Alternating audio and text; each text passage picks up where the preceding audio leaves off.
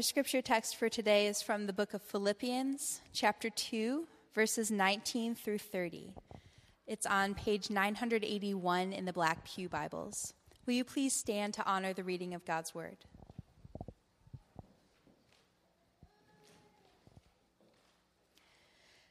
I hope in the Lord Jesus to send Timothy to you soon, so that I too may be cheered by news of you. For I have no one like him who will be genuinely concerned for your welfare.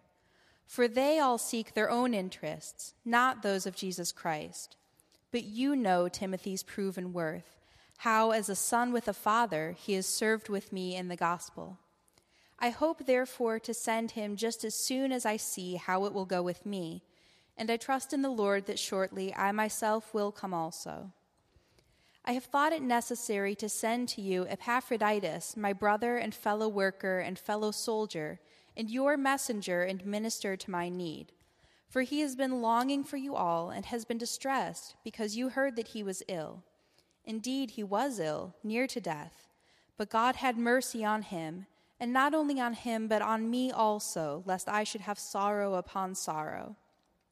I am the more eager to send him, therefore, that you may rejoice at seeing him again, and that I may be less anxious. So receive him in the Lord with all joy, and honor such men, for he nearly died for the work of Christ, risking his life to complete what was lacking in your service to me. This is the word of the Lord. Please be seated.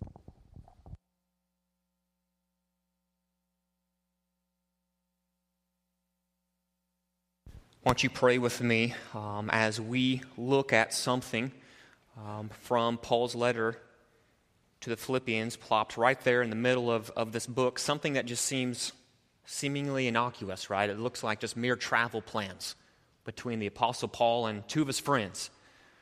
But Paul isn't just doing this just merely to just let people know what's just going on. This guy's traveling here and this person's coming here. They're just doing these random things, but Paul always is driving with a purpose, and we're going to see that today. So pray with me as I pray for you that we would hear from God this morning on what it looks like to live in a Christ-like manner, becoming examples for those as we follow Jesus. Won't you pray with me? God, you are worthy of all praise. You are worthy of all honor. You are worthy of all worship. Giving everything that we have to you is a worthy sacrifice of praise. Today, on this Father's Day, through this coming week, the rest of this month, for this year until the day that we die or Christ, you come riding on the clouds. My prayer for us as a congregation is that you would draw us close to you. I pray that you would make everything that entices us away from Jesus lose focus. Would you make us see Jesus more clear and more fresh than anything else this world has to offer? Draw us to set our gaze upon Jesus and run the race of faith with stubborn concentration upon the prize, our Savior, Jesus. He is the supreme example for all Christians. And as we run this race, fueled by the Spirit, with stubborn concentration on Jesus, would you aid us to become examples of Christ-likeness to those around us? Spirit, conform us, mold us to reflect Christ in our thoughts, in our words, in our actions. Holy Spirit, help me to proclaim the words of Jesus from Philippians 2, 19 through 30. Would today be a demonstration of the Spirit and the power of God, not because anything that I have brought, but because God showed up and empowered the preaching of His words. I pray these things in the name of Christ. Amen. There was a famous commercial that came about in the year 1984 that was a commercial that Apple put out, is when they were introducing a new computer, and it was something that they used to try to advance the idea of something revolutionary, something new, something great is on the stage. And that idea, they are using movie scenes from a movie called 1984, which is actually a movie based upon a novel by George Orwell written in 1949. And if you've seen any bits of that movie or have read the book, it was George Orwell writing a novel in 1949, looking to the future, and what he develops and what he builds inside this world of his novel is something they called a dystopian future. It's not a utopia. It's not a place where everything's great and everything's grand, everything's good, but it's a dystopian future. Everything's awful. It's just war all the time. The government's oppressive and these sorts of things. The government is omnipresent. They're always watching you. And if you've ever heard this phrase, the idea of Big Brother is watching you, this constant gaze, you're always under surveillance, so the government knows everything they're doing. They're constantly looking to you. They're constantly looking after you. They're constantly following up on you. That idea, Big Brother idea, comes from this book, 1984. And what we are meant to do is read that book and come away with this sense and this idea that Orwell was giving us, like, this is not really the place where we want to end up. This idea of constant surveillance, constantly being watched by Big Brother. But yet when we turn our attention to Philippians 2, 19 through 30, this idea of watching people, looking to their example, constantly casting our gaze onto someone else, seeing how they act, seeing how they think, seeing what they do, and then imitating what is going on in their lives, Paul doesn't present that idea as an idea that is to be frowned upon. Paul presents that idea as something that is worthy to do. He promotes this idea of watching and studying fellow believers, fellow Christians, as a good and worthy thing for believers to do. See, when you get to Philippians chapter 2, verses 19 through 30, this feels like an odd portion of Scripture, right? It's seemingly out of place. Where did this report come from? This is stuff in Paul's letters that usually lands at the very end, maybe sometimes very shortly at the beginning, but here it is, an extended travel log, the travel plans of two gospel co-workers with Paul just plopped right into the middle of the letter. It seems out of place. This portion of Scripture is seemingly anti-theological. We just came off the heels of the great Christ hymn. Chapter 2, verses 5 through 11, we just came off the heels of these great exhortations of teaching and truth from Paul on what does it look like to grow and be conformed more and more to Jesus. Then all of a sudden, it's like we swing on a hinge, and the next thing you know, Paul's just talking about, hey, I've got some friends, they're coming to you, I'm here, they're traveling there, and it's like, man, what is that? It's seemingly out of place. It just feels routine. I was talking with a good friend Friday morning, and as we were talking about this portion of Scripture, he says it feels like he's reading a denominational workers' email exchange. Like, hey, I'm coming here. Yeah, can you send this? I'll put this on your calendar. Make sure it's loaded up your iPhone, and I'm going to teach, and you're going there. And it's just like this seemingly innocuous exchange of just information amongst workers.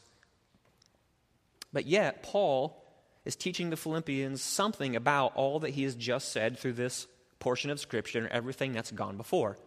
Because it is that.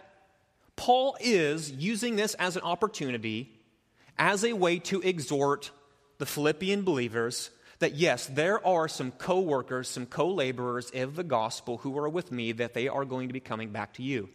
But Paul, under the inspiration of the Spirit, never satisfied with leaving things where they are, uses this specific thing as an opportunity to yet again grab the examples of Timothy and grab the examples of Epaphroditus and set them before the people. And in essence, what we're going to see this morning is this, that as heavenly citizens conduct their lives in a manner that is worthy of the gospel, they in turn become Christ-like examples for others to imitate.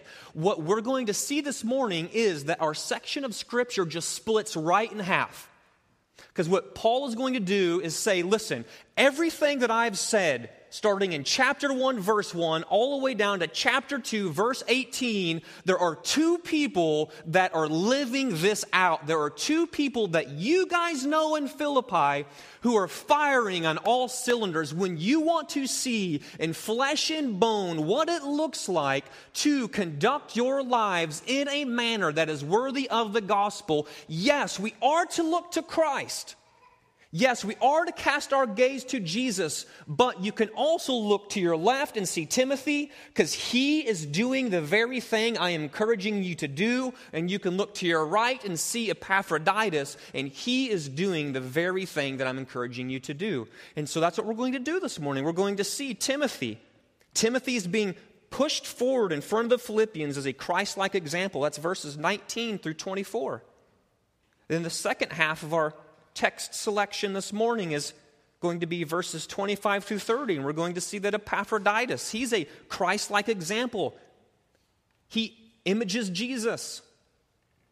He eats, sleeps, breathes Jesus. And Paul's pressing Epaphroditus and Timothy before them. And what we're going to see is two very distinct categories come from these two people. So when Paul presses Timothy before the Philippian believers, he's going to say there's something just very earthy. There's just something very real. There's a reason why I'm sending Timothy back to you. This isn't willy-nilly. This isn't spur of the moment. There's just something very earthy, very concrete. He's just doing denominational email exchange. Like, hey, I'm sending Timothy to you, and this is why I'm going to do it. But in that, through that vehicle of denominational email exchange, what he's doing is then saying, as I'm sending Timothy to you, Paul takes that opportunity to say, but look at all the ways that Timothy is worthy of imitation. He is following Jesus. And then when Paul turns his gaze to Epaphroditus, he does the exact same thing. He says, this is the reason why I'm sending Epaphroditus to you. Paul is in Rome, in prison. Epaphroditus is part of the Philippian congregation. He was sent from Philippi to bring gifts of money and encouragement from Philippi to Rome. And now Paul's saying, hey guys, I'm sending them right back to you. Epaphroditus is going to be the one who's actually carrying the letter that we're reading now. Epaphroditus takes this letter from Rome to Philippi and is to read it. This is the reason why I'm sending it back to you, but don't be mistaken. This isn't just some scrub who's just doing menial footwork, but this is a man who is, as the scriptures say in verse 29, he is worthy of honor because of the way he exemplifies Jesus. Heavenly citizens conduct their lives in a manner that is worthy of the gospel, and as they do so, they in turn become Christ-like examples for others to imitate. Timothy and Epaphroditus are set before the Philippians and in turn set before us as these two Christ-like examples. So let's look first at Timothy, verses 19 through 24. I hope in the Lord Jesus to send Timothy to you soon so that I too may be cheered by news of you. For I have nobody like him who will genuinely be concerned for your welfare. For they all seek their own interests, not those of Jesus Christ. But you know Timothy's proven worth, how as a son with a father, he has served with me in the gospel. Therefore, I hope to send him just as soon as I see how it will go with me, and I trust in the Lord that shortly I myself will come also. Timothy and Epaphroditus were two men known by the Philippian believers. Epaphroditus was a part of the Philippian congregation. Timothy was known by the congregation as Paul's right-hand man. See, Paul is in prison, and for this reason, he's going to send two men to the Philippians. And in each case, Paul defends his reason for sending the particular person and couches this reason in the concrete, earthy realm. So what we see in verses 19, verses 23 and 24 is this. This is Timothy's reason for coming. And Paul says, for one thing, I'm sending Timothy to you for my sake. Because see, when we read the idea of what's going on with Timothy, when we read the idea of what's going on with Epaphroditus, they're chronologically out of order. So if you just wanted to read chronologically what would happen next, you would first read Epaphroditus. We're going to see that Paul's going to say, it's necessary now. I need to send Epaphroditus to you now. And the letter that we have before us, that we have been studying, is going to be in Epaphroditus' hand. He's going to take it back to the Philippians. And Paul's hope is this, that when the Philippians get this letter, they will open it up, read it, heed the exhortations that Paul has been giving them, and start seeing the fruit of this work in their lives. So when we jump to Timothy, what Paul is saying is, I'm going to send Timothy. He's going to come after Epaphroditus, but the goal is what? So that I may be cheered by news of you. The goal is this, is for Timothy to leave Rome, go to Philippi, see that the things that he has written to them are actually taking place. There's fruit being borne out in their lives. And then Timothy will see this and be like, yes, man, the Philippians are showing fruit of the gospel in their life. And then come back from Philippi to Rome and look to Paul and go, you have got to see what is going on in their lives. There's a reason, earthy reason, very concrete reason. Paul's like, listen, I want to know how it's going with you. Paul cares. He has friends. The whole time that we read this, we're going to see there's a very intimate glimpse into Paul's life when we're looking at these pieces of Scripture, because Paul's going to say this. We often look to Paul and go, man, he's the Apostle Paul. But there's something just very earthy and very real about this exchange. Paul says, listen, I've got friends in another city, and I want to know how they're doing. So I'm going to dispatch a friend to go find out and bring that information back. Paul has a deep affection, a deep longing for his friends, and he wants information on them.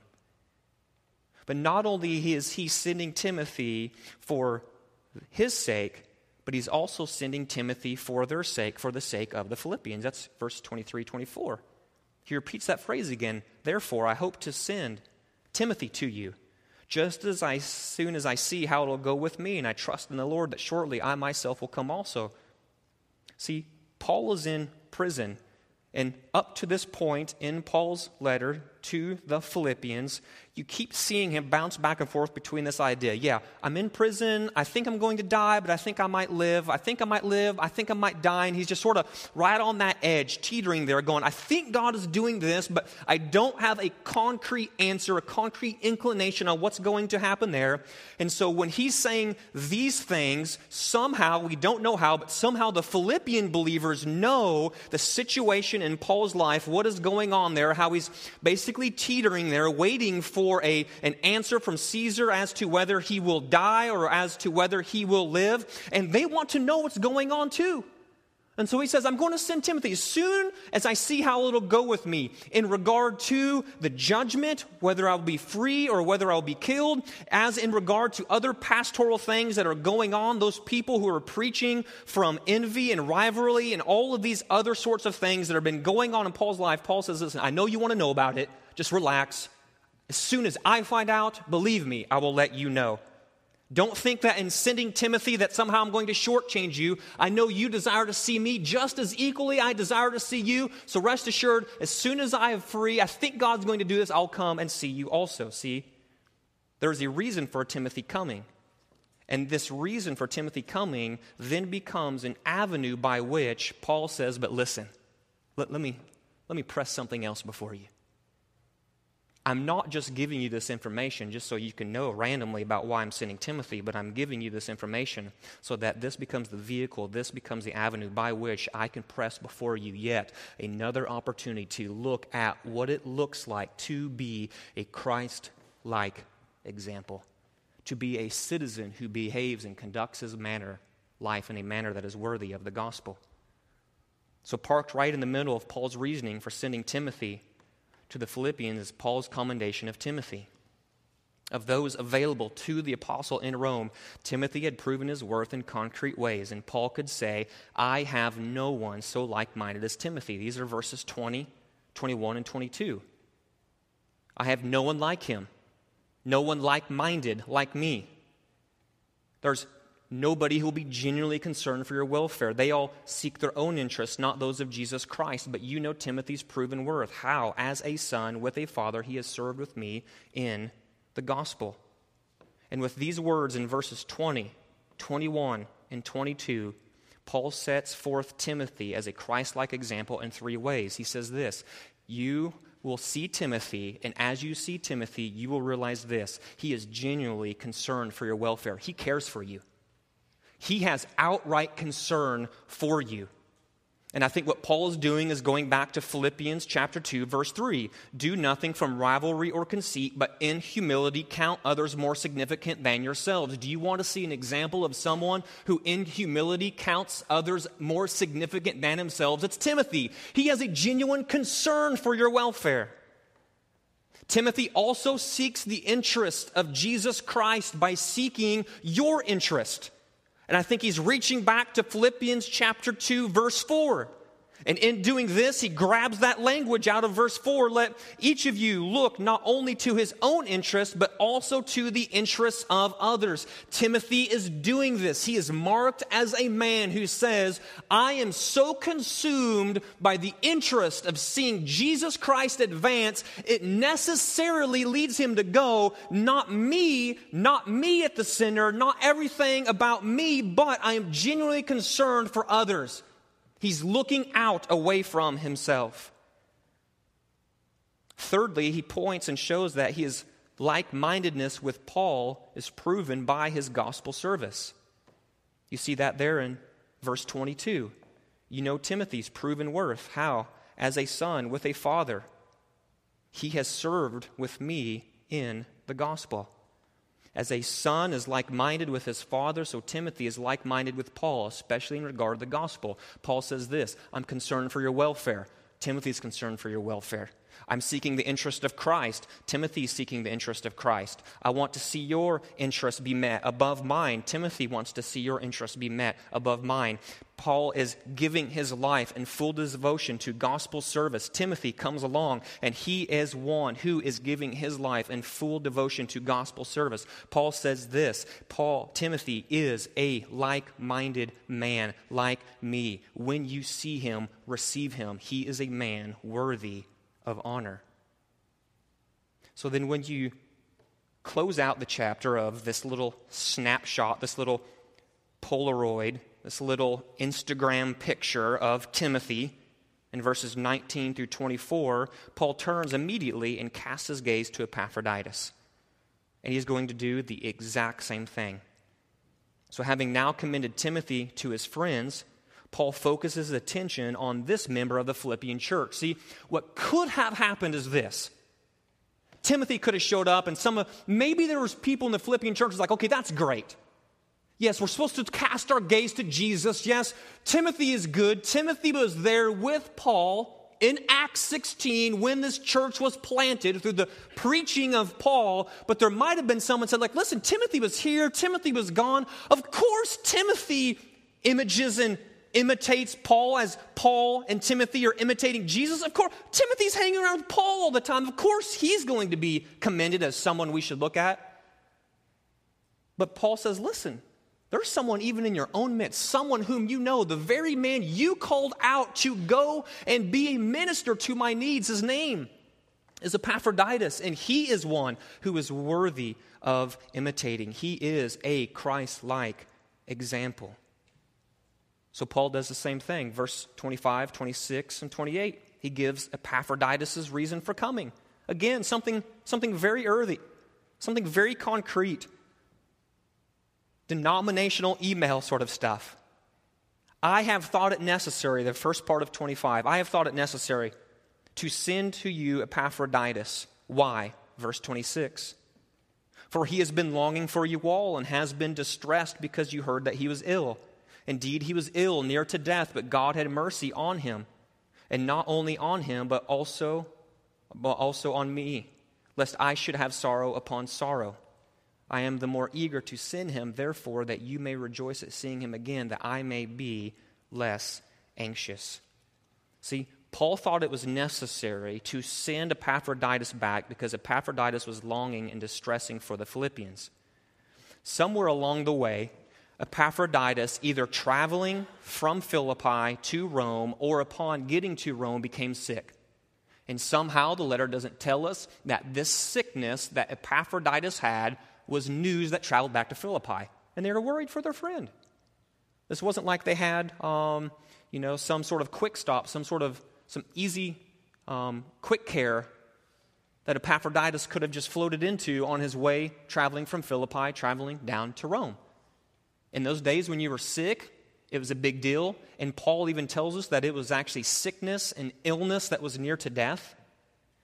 The Philippians knew Epaphroditus was sick, but Paul tells them it was sickness near to death. But in this, God had mercy, and Epaphroditus did not die. And this spared Paul from having sorrow heaped upon sorrow. See, Paul was already in a sense of sorrow because of everything that we read back in Philippians chapter 1. There were people who were preaching the gospel, but they were preaching gospel out of self-interest, rivalry, self-love, conceit. And he says, well, praise God, the gospel's going forward, but we said this earlier when we touched on that piece of scripture. It's not like Paul is saying, listen, it doesn't give two rips on whatever your heart is when you're preaching the gospel as long as the gospel is preached. There was a sense of sorrow and going, man, because they're seeking to do this for one reason. It says back in Philippians chapter 1 that they were preaching in this way in order to afflict Paul, and Paul is receiving sorrow. He has a heart of sorrow for this. And so what he says here, when Epaphroditus showed up as a minister to my need, bringing the gifts that you sent with him in order that he may come and his companionship lift my heart and strengthen me in the work, seeing that he was sick, sickness near to death. If he would have died, it would have been heaping a mountain of sorrow in his death on top of the sorrow that I'm already experiencing because of my afflictions for the gospel inside my Roman prison cell. But God, out of mercy, spares Epaphroditus. And in light of this good gift, Paul saw it necessary to send Epaphroditus back to his friends. In verse 28, the Philippians are rejoicing and the lessening of Paul's sorrow. That is the reason why he's sending them back. He's like, listen, I'm eager to send him back to you. Therefore, that you may rejoice and see him again. Put yourself in the shoes of the Philippians. They send out an emissary. They send out an ambassador saying, Paul, Epaphroditus, we can't go. Paul, our friend, the one whom we love, the apostle who showed up preaching us the gospel, we desire to be there in Rome with him, but the whole church just can't uproot and travel there, so we're going to send one, and he goes. But in his going, they receive news. He's sick. Something's not going well. There's a distress in their soul. So you can imagine the joy. Just imagine just a friend you haven't seen in a while was sick, maybe sick and about to die. Then all of a sudden he were just to come walking around the corner and walking down the aisle. You'd be like, yes! You would be excited. You would rejoice. Yes, God spared him. God had mercy. Praise be to God. So Paul is saying, I'm just sending him back because I want you guys to rejoice at seeing him again, but I'm also doing it so that I may be less anxious. How would Paul be less anxious? Simply as this. I think there was a realization that Paul could have used a friend, Epaphroditus. He could have said, man, God had mercy on you. Now you stay here. I don't give two rips about the Philippians. But no, Paul doesn't do that. Paul says, I'm going to send you back. It would be a sorrow. It would be anxious to me. It'd be creating an anxious heart with me if I, knowing the desire of the Philippian believers to see you again, Epaphroditus, were to look at my friends and go, no to you, yes to my needs. And here again, Paul becomes an example of seeking the interests in humility, serving others. He says, I could use Epaphroditus, but I'm going to send him back because I don't want there to be an anxiousness, a sorrow in my soul. It doesn't kill all of his sorrow. There's still that problem he's dealing with those preachers from Philippians chapter 1. But this is some sorrow that he can get off his plate. And as he does this, he longs for them to be people who are rejoicing in seeing Epaphroditus again. But just as he did with Timothy, he turns his mind's eye not merely to denominational email language, but he uses this as an opportunity to press before them not somebody who hung out their whole life with Paul, but somebody who sort of grew up within their own ranks, Epaphroditus, the Philippian believer. Epaphroditus is a Christ-like example, and Paul says he's qualified as a Christ-like example in these ways. Last part of verse 25, Paul refers to Epaphroditus as his brother, as his fellow worker, as his fellow soldier. Brother is not merely a synonym for Christian, but speaks of Paul's close personal affection for him as a believer. Like, this is my brother. Like, he's laboring with me in the gospel. He nearly died for the gospel. This is not just merely like me. If you hang around with me long enough, I basically call everybody bro or brother. And it's just my way of saying hello. Like, that is not what's going on here. Paul is, it's something that's birthing out of his heart where he's like, this is my co-laborer, co-worker. And that's exactly the language he uses. He says, he's my fellow worker. Not only do I have a personal affection for him as a believer, but he is a fellow worker. It's a term that we find in the scriptures that's not used of every believer in general, but describes those who are co-workers in the gospel who have been commissioned by God with Paul in the task of missionary preaching. So he's pressing before them that there's something different about this man. He is living out a lifestyle that is different. He's worthy of honor. He's a fellow worker. He's a brother. But not only that, he is a fellow soldier. And this term is specially reserved for these co-workers in the gospel who faced conflicts and opposition because of the gospel. So there's language here that Paul is using saying, listen, he nearly died for the work of Christ. Whether it was nearly a dying because of his illness or where it was nearly dying because of, as we've talked before, there is opposition, there is conflict, there is suffering going on there in Philippi. So maybe it was there in Philippi, maybe it was there while he was in Rome, but somewhere along the way, Epaphroditus was doing the work, risking his life to complete what was lacking in the Philippian service to Paul. And Paul says this is a man who nearly died for the work of Christ. He is a fellow gospel soldier. Another way that Epaphroditus is qualified as a Christ-like example is this. He's the Philippians' messenger and minister. He is like-minded with Paul. He longs for and yearns for his friends. That's Verse 26, for he has been longing for you all. This is language reminiscent again back when Paul was using of the Philippians. Paul said this back in chapter 1, verse 8, for God is my witness, how I yearn for you. It's the same word, how I long for you, just that deep, gut-wrenching, heart-aching, like, man, I love you. I care for you. My heart hurts when I see you living in this way. It's that twisting of the soul and just like that almost painful hurt you have in your heart when you see and have a love and a desire for friends. And he says, just as I am thinking of you in this way, Epaphroditus is in the same way. He, too, Epaphroditus, is genuinely concerned for his friends' welfare. When you look in verse 26, he has been longing for you all and has been distressed because you heard that he was ill. We know this, that through this sickness and through the events with Epaphroditus in Rome, he was distressed. But he wasn't distressed and bummed out because he was sick. He had that deep, gut-wrenching, hurting heart, distressing because his friends were bummed out because they heard he was sick. His distressing of soul was because of their distressing of soul. And this is Epaphroditus thinking of others more highly than he thinks of himself, looking to the interests of others. He even is marked out as a man who risked his life and nearly died for the gospel. And Paul says accordingly that Epaphroditus is to be received with joy in the Lord, and they are to honor such men as this. This is a man that was bent on the gospel advancing and magnifying the name of Jesus. And Paul says this, don't just look over him because this is just some guy that you guys have always known. Look to him and honor such men as this. So when we look at 19 through 30, we see Timothy and Epaphroditus. We see the reasons why Paul is sending one and reasons why Paul is sending the other. Paul uses those two things, those two reasons for each man as an avenue, as a vehicle to say, not only am I sending them to you for this reason, but you are to look at these things and then see the substance of the man. But you need to know this, Paul is not commending Timothy and Epaphroditus merely because of things that they are doing. But he's commending Timothy and Epaphroditus because they are so consumed by Jesus. Listen, heavenly citizens, as they conduct their lives in a manner worthy of the gospel, they in turn become Christ-like examples for others to imitate. Paul has just set before us two men who are worthy examples. We are meant to read about Timothy and Epaphroditus and their Christ-like example and in turn be spurred on toward conduct that is worthy of the gospel. See, Paul does a great service for us. He rests his emphatic exhortation, this thing that we've been looking at, verses chapter 1, verse 27, through chapter 2, verse 18. We've been calling that Paul's emphatic exhortation. He's been saying to them, live in humility. This will lead to unity. Stand firm in the gospel. Strive side by side.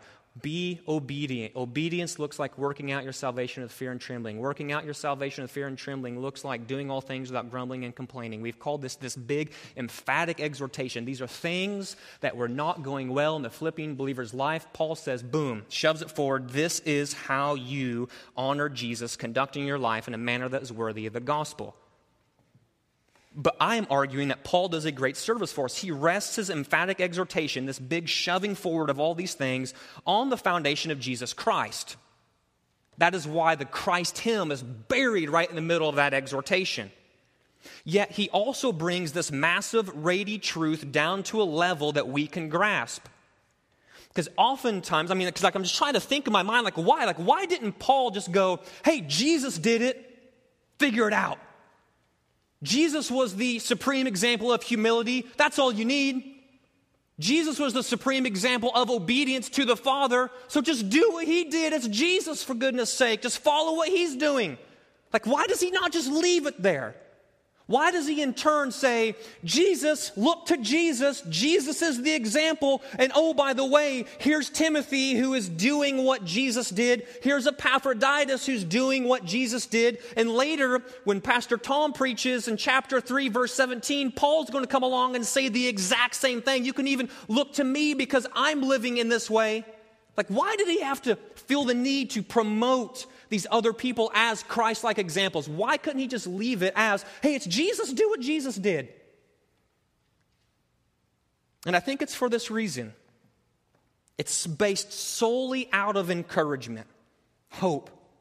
See, the command to look to Jesus, this reason why the Christ hymn is in the middle of Philippians chapter 2, the command to look to Jesus as our example might seem large and unattainable for some. I can distinctly remember a time in my life as an early believer, if someone were to come up to me and go, you're struggling with A, B, and C, look to Jesus, look to Jesus, look to Jesus, I'd be like, man, what does that even look like? What? How? When? Where? In what way? Saying what? Thinking what? Doing what? And my thinking in that way wasn't negating my need to look to Jesus, but for me, the way as God has wired me, and my assumption is the way God has wired most of you is this: as I am commanded, exhorted, encouraged to cast my gaze upon Jesus, it also becomes extremely helpful for me if I can do this: turn my gaze and look at someone else and go, this guy is consumed with Jesus. And as he goes to work next to me and images Jesus at work, I now have a concrete, graspable idea of, so that's what it looks like to follow Jesus, to example Jesus, to be Christ-like. It's not that I just look here and do nothing with Jesus. It's I am looking at him as I'm looking to Jesus. He's looking to Jesus. And so there's just all this Jesus looking, but there's just this real concrete, graspable way to go. So this is what it means to do this at work, at the neighborhood, the backyard Bible club, with the barbecue that we throw for our friends at community group, with the random conversation with the neighbor walking down the street, the exchange you have with the clerk at Hy-Vee. It's just all of these sorts of things. How do you do that? Well, it's a little bit easier to do it and go, man, I've seen how that guy does it. I know that guy's not seeking his own interest, but he's seeking the interest of Jesus. That's what it looks like to do that? Well, I can do that. And I believe it is for that reason that Paul points to Timothy and Epaphroditus as Christ-like examples. The encouragement to look to your fellow friend and follow their example as they imitate Jesus somehow becomes more easier to swallow. I can remember thinking this way when I was getting geared up and getting ready for basic training. So I was in the military from 1999 to 2007. So I was coming right out of my high school years. I remember thinking this. So this is my military story. I remember my junior year English literature class. An Army recruiter comes and is giving his speech, gung-ho, Army, hua, let's go, take the world, that kind of thing. And I remember, this was my thought. I was like, I will never join the Army. Nearly a year later to the day, there I was in my home with an Army recruiter signing a line, right? So then the next thing is, well, you're supposed to go to basic training, right? Basic training's not easy, I would argue, for any branch of the military. And so there was some man, can I do this? Am I made of this stuff? But I remember there was the option in the Army, I'm assuming it's still around, to where they would allow you to enter in basically, do basic training the summer between your junior and senior year, do your senior year of high school, get out of high school, and then go and do your advanced individual training where you'd go and learn your job. And there was a couple of classmates who did this. And this is sort of like a good example, but what I remember doing is going, okay, if this guy could do it, surely I could do it, right? Now that was sort of a self-promoting, like, oh, okay, I'm better than this guy, right? Like I'm more equipped, more able to think. But in a sense, I looked at this guy and go, okay, this guy's example of doing basic training became an example for me. Like if he can make it through, his example, he survived, well then I can do this. We see this played out in my house all the time. Like Tara will say, hey, can you move this? Could you lift this box? So I'll lift something heavy. And I'm trying to instill in my boys what it looks like to be workers. Men work, they sweat, they do hard work. So what we do in our house is like we're always flexing our muscles, right? Very guy sort of thing. So we lift something, and I'll, Malachi, Johnny, Judah there, and I'm like, man, yeah, look at that. It's like instant inflation, man. It's like, yeah, if Dad can do it, I can do this. Sometimes like I'll be doing some work, I'll just be changing my shirt or doing something like that, and Malachi will come running in, and like he looks at me and he's like, boom, he points to the shirt and he pulls it up like, if Daddy's doing this, I can do this. It's looking to the example of that father going, listen, if Dad can do it, I've got this thing licked, man, I can do this. And I think there is something in the way that God has wired us in being able to stand on this road of salvation, looking down the avenue of approach, going, I'm here. This is language you find in John Bunyan's book, Pilgrim Progress. It's a big road that Christian, the pilgrim, is traveling toward the heavenly city of Mount Zion. And along the way, he keeps bumping into people who are just a little bit further down the road than him, a little bit further down the road to him. And so I think this is the way God has wired us. Christian discipleship is to go, I'm 33, got 4 kids, 8, 6, 5, and 2. I don't want to necessarily just look to other people who are just as clueless as me with 4 kids and are 33. I need your example because my assumption is you're following Jesus, and as you're following Jesus, I need to know what you're doing here. But brother needs some hope around here. I need to look down the road, and I want to see Tom, who's walked with Jesus, who's promoted Jesus to his children, who has seen 2 kids go through homeschooling and graduate and send them out. It's like, I want to be there. And so what I do is I see Jesus in my parenting. I see Jesus in the way I talk to my kids. I see Jesus in this, but it also helps just to turn my gaze and to look at this brother and go, how did you do it? And that principle applies in everything, not just merely parenting. See, our ultimate motivation is always Christ for everything. That's why the Christ hymn is buried in Philippians chapter 2. Notice what the opposite side of the coin is. Paul didn't just say, do these things, Jesus did it, figure it out. He gives us Timothy and Epaphroditus as an example. Notice the backside of the coin, what he does not do. He does not say, do all these things, who cares about Jesus, just do what Timothy and Epaphroditus did. He doesn't do that either. It's the both and. It's the 2 sides of the coin. It's here's Jesus, follow him. Here's 2 people following Jesus. Now follow them as they follow Jesus because Jesus becomes your example and it just becomes this big. Everyone's looking to Jesus and then we're all imitating these Christ-like examples. See, Jesus is always our ultimate motivation. Jesus is the supreme example and the end of everything we do. Yet there is something in the way God has wired us for us to be spurred on in our walk with Jesus as we see others doing well in their walk with Jesus. So when you combine the things that are worthy of commendation in Timothy and Epaphroditus, you come up with an incredible list. The things commended for Timothy and the things commended for Epaphroditus, they're genuinely concerned for others. They sought the interest of Jesus. They gave themselves to gospel service. They're known as a brother in Christ, a gospel worker, a fellow soldier, a messenger, a minister, ultimately willing to risk their life and die for the gospel. And when Paul does these sorts of things and says, this is why they are worthy to be Christ-like examples, this list is not meant to be a Mount Everest where we look at it and we're like, good grief. I can't do this. This is unattainable. This is seemingly unachievable. No, he does this and says, because you're in Christ, it is possible to live this way. Because Jesus, who is the most perfect human that ever lived this way. You can live this way. We're meant to be spurred on in our journey toward Christ-likeness.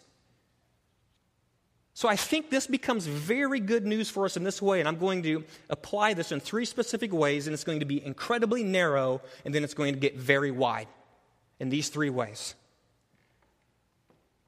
This, from what we see today, is a very good word for fathers, right, on Father's Day?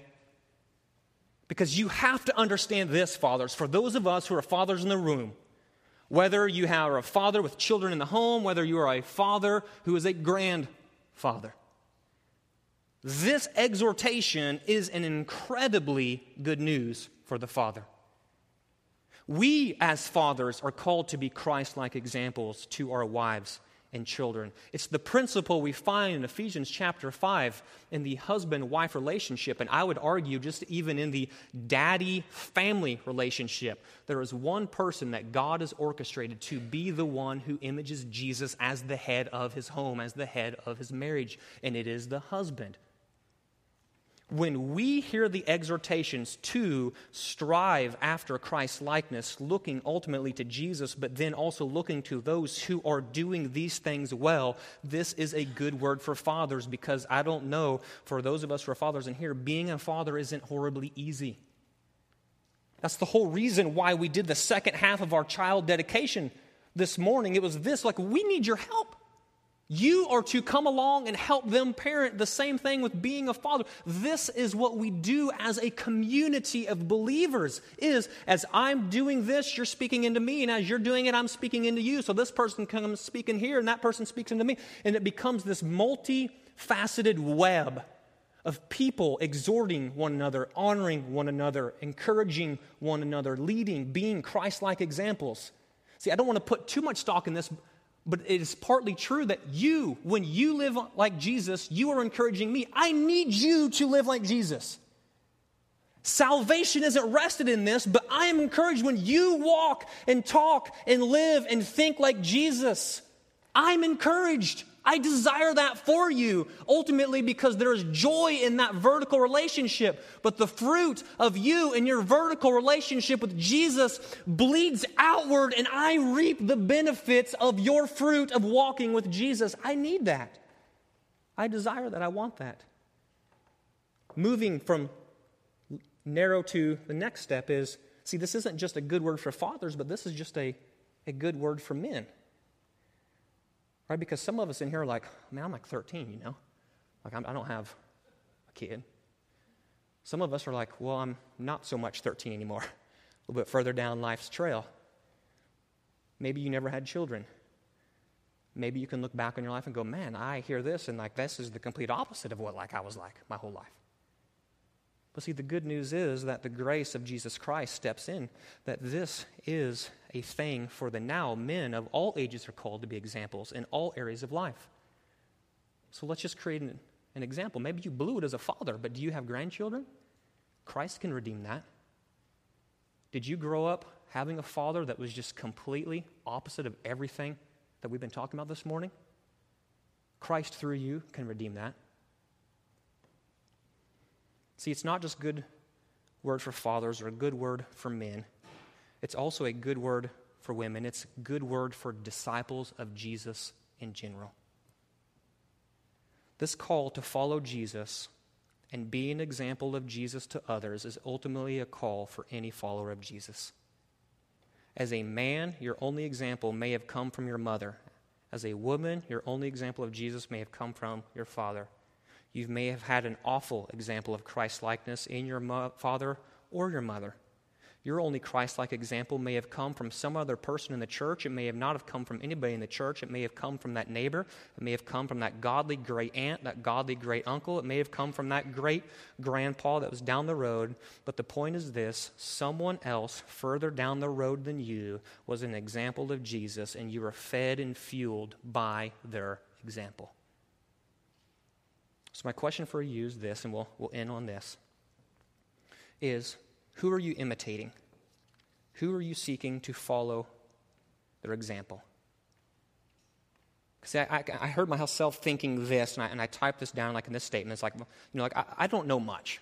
I don't stand before you as someone who comes carrying like a load of just knowledge. I don't know much, but I do know this. I was like trying to think, if I could just boil it down to these two simple principles, I think it'd be this. I know that Jesus is king. I know that Jesus is creator. I know that Jesus is the ruler. He's sovereignly orchestrating all things for the magnification of his name. And I know this, that not only is Jesus the king, but I can look to this person and recognize that in their life that this person is so consumed with Jesus that all he does reflects Jesus. So if I know Jesus is like this and Jesus thinks this way and Jesus calls this these things, when I'm looking at that vertical relationship, I know because that's true and Jesus is my plumb line, I can then look to the horizontal and go, I see this guy, this woman, this aunt, this uncle, this sister, this brother, this cousin, this neighbor, this other church member is living in this way. And so I know I want to live like them. I submit to you that you do something to get with this person. The question is, who are you imitating? Who are you exempling? Who are you surrounding yourselves with? I think the encouragement of our brother Paul would be this. You need to anchor yourselves around people who are walking and living and talking and thinking like Jesus. Not only, I'm not advocating a Christian bubble, but what I am saying is this. Who is the one you've given carte blanche to say, you have the right to speak into my life? Whoever this person is, because they are so consumed with Jesus, I submit to you that you do something to start getting with and meeting this person. Walk with this person, learn from this person, so you, in the end, become the very example to another that is in your place now. See, most of us do this. We scan the horizon, and we say, I see a couple superstars floating around. I'm not one of them. And so until I get to their level, I'm going to do nothing. But the thing is, those people who are, quote, the superstars and you're looking to, you've got to know that there's somebody behind you looking to you. So what you don't do is just sit back and go, well, until I get there someday, then I'm going to start becoming a, quote, Christ-like example for others.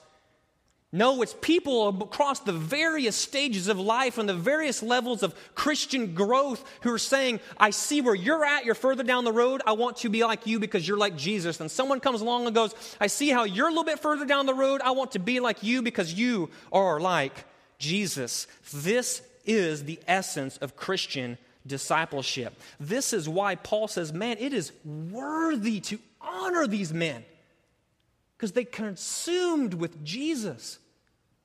So maybe you're sitting there going, man, I don't know, where do I begin, man? I propose to you, you've got 4 other pastors besides me that are sitting out here. All men worthy of honor because they live Christ-like examples. This is what I love about our elder team and our pastor team. Let me honor these men here.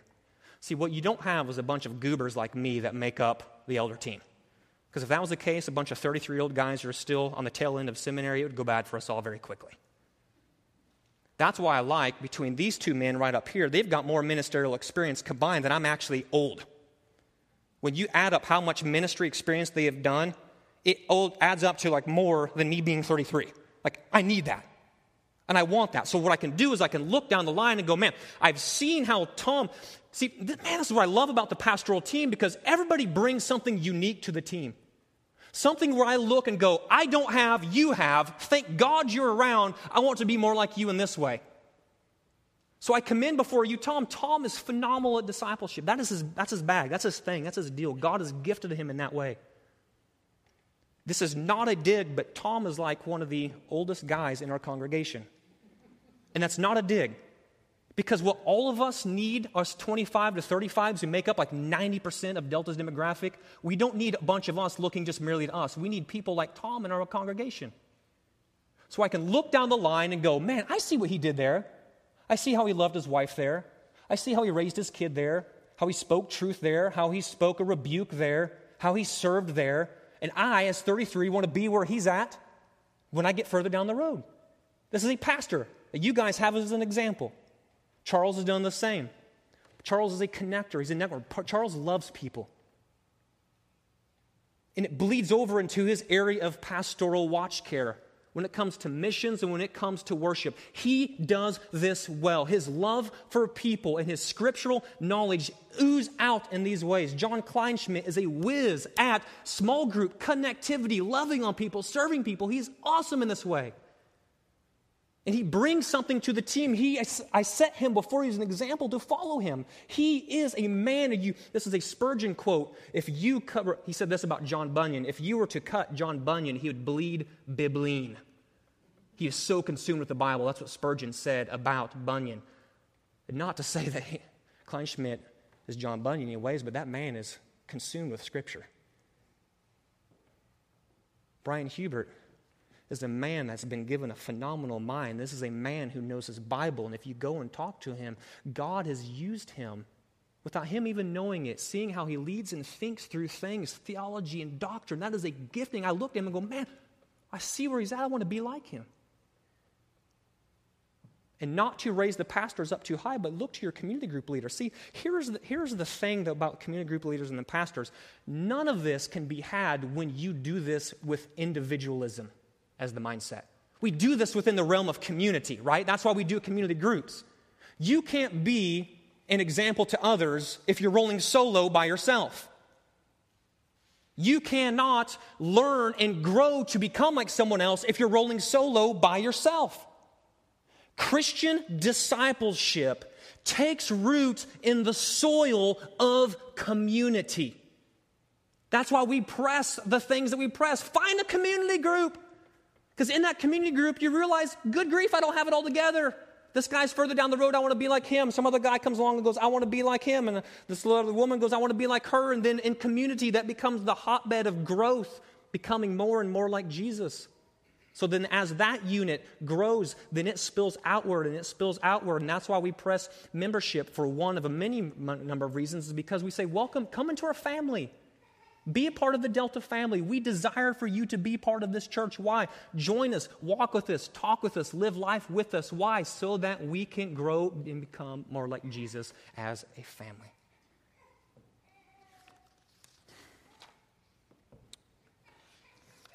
The last thing that you need to do if you are not a believer is to say, I want to be more like Jesus. I realize that I'm not a believer, and then to somehow start modeling your life after Jesus. What you don't need to do is look to some other godly person and go, I see what they are and I want to be like them, but I have not a saving relationship with Christ. What you need is the gospel applied to your heart.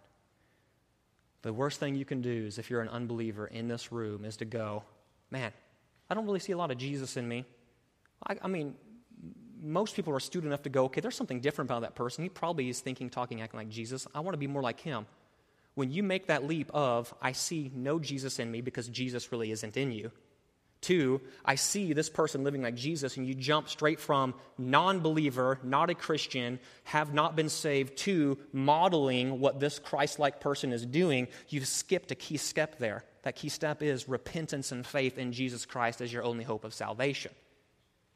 See, the moment you do this and make that jump, modeling your life after a Christ-like, godly person when you are not a Christian, leads you down the path of self-righteous religion. That's just religion. That's just you ultimately in the end just doing good things like this person in the hopes that God will just go, man, that guy was pretty sweet. He did some cool stuff. Sure, I'll let him on my team. And that's not where we want this to end up. You need the gospel to be applied to your heart. So let me finish with this exhortation here. Who are you imitating? Who are you following? Not because they themselves are worthy of just mere imitation, but because they are so consumed with Jesus. Cast your gaze to Christ. Cast your gaze to that fellow brother or sister. Walk in such a way, looking to be an example to others and learning of what it likes to be an example of Jesus from others. Let's pray. God, we love you and we thank you.